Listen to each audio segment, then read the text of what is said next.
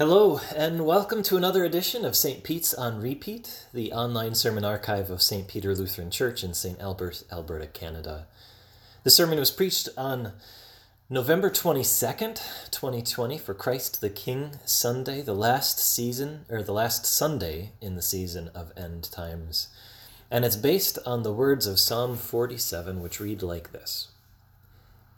Clap your hands, all you nations. Shout to God with cries of joy. For the Lord Most High is awesome, the great King over all the earth. He subdued nations under us, peoples under our feet. He chose our inheritance for us, the pride of Jacob whom he loved. God has ascended amid shouts of joy, the Lord amid the sounding of trumpets. Sing praises to God, sing praises. Sing praises to our King, sing praises. For God is the King of all the earth, sing to him a psalm of praise. God reigns over the nations. God is seated on his holy throne. The nobles of the nations assemble as the people of the God of Abraham, for the kings of the earth belong to God. He is greatly exalted. This is the word of our Lord. Dear brothers and sisters in Christ, here's a controversial question. How many of you have started to listen to Christmas music? Now, where I come from, there's a rule of thumb that says you can't listen to Christmas until after Thanksgiving. Of course, Thanksgiving isn't in October, it's this coming Thursday. I don't know that rule would apply here. I've heard of people using Remembrance Day as the unofficial start of the holidays. After that is when you can start to put up your tree and decorations. For others, you have to wait for Advent to begin, which is a week from today. Still others say December 1st. Now, I don't know where you land on the spectrum, and I suppose it doesn't really matter. There's no one right answer. But what I want you to think about is how you feel whenever it is you first start playing Christmas music. Doesn't it put you in a mood? How would you describe it? Merry, jolly, nostalgic? You know, music has a certain power. Sometimes you scroll through your Spotify or you search your CD collection to find music that matches your mood. Other time, your mood is manufactured by the music you listen to. You begin to reflect the music. And in our psalm for the day, Psalm 47, we find a little bit of both. Clap your hands, all you nations. Shout to God with cries of joy. There are times in a believer's life when this is just the natural reaction. A baby is born and you clap your hands. A friend gets married, you shout for joy. These are happy times that call for happy music. Music can be the perfect expression of how we're feeling. But what happens when you read these words and you don't feel much like clapping or singing? You've had those days, haven't you? Days when you're glad to be wearing a mask so that you don't have to try to fake a smile. Days when you don't turn the camera on in your Zoom meeting. Days when you just want to stay in bed and not see or talk to anyone. How are you supposed to clap or shout for joy then? Well, in moments like that, you can let the music alter your mood. You can read words like these and remember that the Lord Most High is awesome, the great King over all the earth.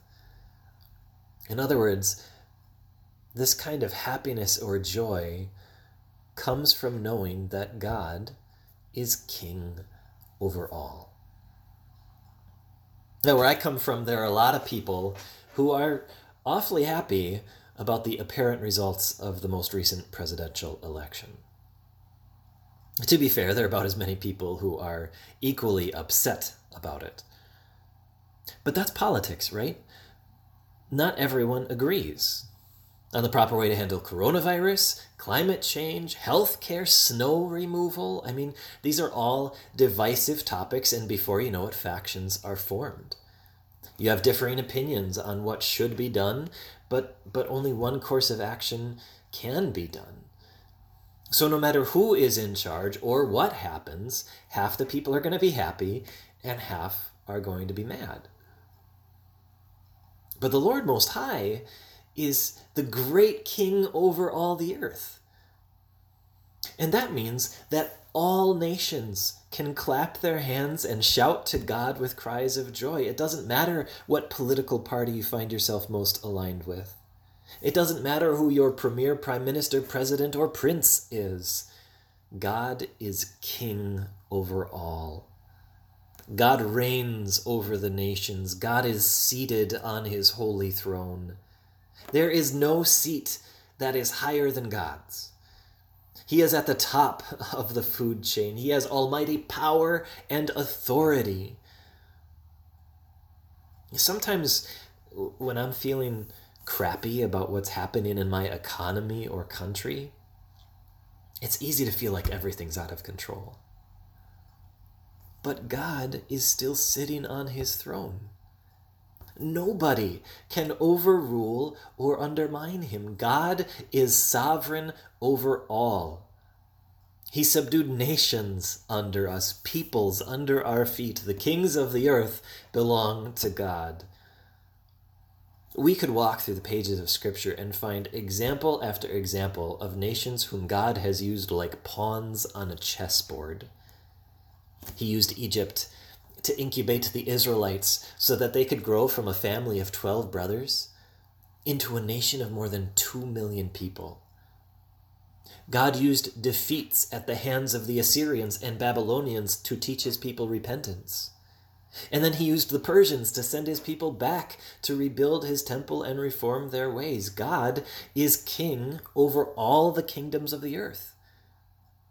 And that hasn't changed to this day. You may be unsettled by some of the reports that you hear in the news. This week alone, I got no fewer than 5 different messages of gloom and doom for Christians because of what's happening among the people in power. A great reset of the global economy, directed attacks on religious freedom, campaigns against Christian churches, wars and rumors of wars that signal that the end is near. Now, I have no difficulty believing that any or all of those reports could be true, but I can still clap my hands and shout to God with cries of joy because God is seated on his holy throne. None of the things that happen in this world go unnoticed or unchecked by the King over all the earth. We have the assurance that if any of these warnings come to pass, they ultimately serve the purposes of our sovereign God. And I get it. It's scary. I don't want these things to happen. I can get butterflies in my stomach too when I think about the evil things that do happen in this world. But that's why I appreciated our gospel lesson for today. And its picture of a king unlike any we've seen before. In Matthew 27, we saw Jesus stripped naked in public.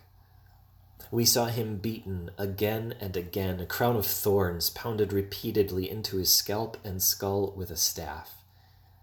We saw him mocked and ridiculed and spat on. We even saw him led cruelly away to be crucified for crimes he did not commit. It's not exactly a sight that inspires applause. It doesn't make me want to dance or sing for joy. At least, not at first.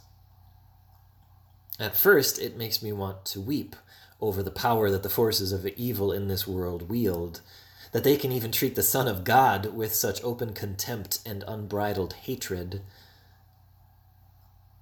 But when I think about what that moment really meant, my mood begins to change. Even in that darkest moment when it seemed like the devil had won, that the kings of the earth had had their way with the Son of God, God was orchestrating every little bit of it to show his love to the world. What I mean is this: the Roman soldiers didn't seize Jesus against his will. It's not as if they had more power than he did. As hard as it may be to believe, Jesus wanted to be beaten and mocked and killed because that's the way he could save you. You know, I read the words of Psalm 47 sometimes. Clap your hands, shout for joy. The Lord is awesome, so sing praises to him. And I have to admit that I don't always feel that way. I'm not always thankful for all the blessings he gives me day after day. I can say that God is king over all, but I don't always feel it in my heart. I can let my fears overwhelm my faith. I see the sources of sorrow in my life and others, and I'm not always ready to admit that God is awesome. But that's our problem when we feel that way, not God's. It's our lack of faith. It's our inability to fear, love, and trust in him above all things. It's so tempting to put your trust in the democratic process or the collective goodwill of our community or the strength of the stock market or our own power and influence, when all the while we're forgetting who really is king over all. It's Jesus. He definitely didn't look it in Matthew 27. He didn't look very regal when he was being ridiculed by the Romans. They meant it as a joke when they knelt in front of him and said, "Hail, King of the Jews." But that's who he was. And as the sovereign king over all, Jesus submitted himself to suffering to show that he's not only sovereign, but that he's also your Savior. By going to that cross and dying for sins he did not commit, he was really taking your place. He was taking on himself the punishment for your sins. In short, Jesus was choosing you. He chose our inheritance for us, the pride of Jacob whom he loved. Rather than leaving us to suffer for our sins, rather than allowing hell to be our heritage, Jesus chose heaven for you. That's your inheritance because of his sacrifice. You get all the rights of the firstborn of God because God gave up his son for you, because God loves you.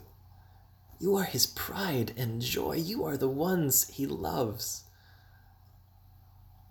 So when you don't necessarily feel like clapping your hands or shouting to God with cries of joy, remember the power of music, not just to reflect your mood, but even to alter it.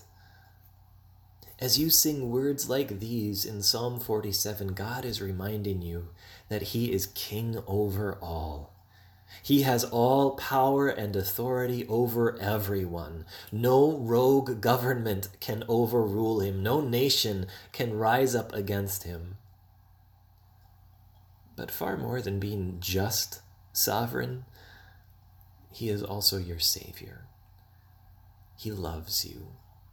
He is your Savior who uses his sovereignty for your good, to forgive your sin, and to gather you with people from every nation around his holy throne in heaven. And do you know what we'll do when we get there? We'll sing. Sing praises to God, sing praises. Sing praises to our King, sing praises. When that day comes, when we get to go to heaven, we won't have to fake it till we make it. On that day, we won't have to alter our mood by putting on certain kinds of music. When we get to heaven, we won't be able to contain our praise for Christ our King. Until that day, my advice is the same. Sing praises. Sing praises to our King, sing praises. There will certainly come times when you don't feel like clapping or shouting for joy. But read Psalms like this one and remember why the Lord Most High is awesome. It's not just that he is sovereign, it's that he's your Savior. Sing praises to God our King, sing praises. Amen.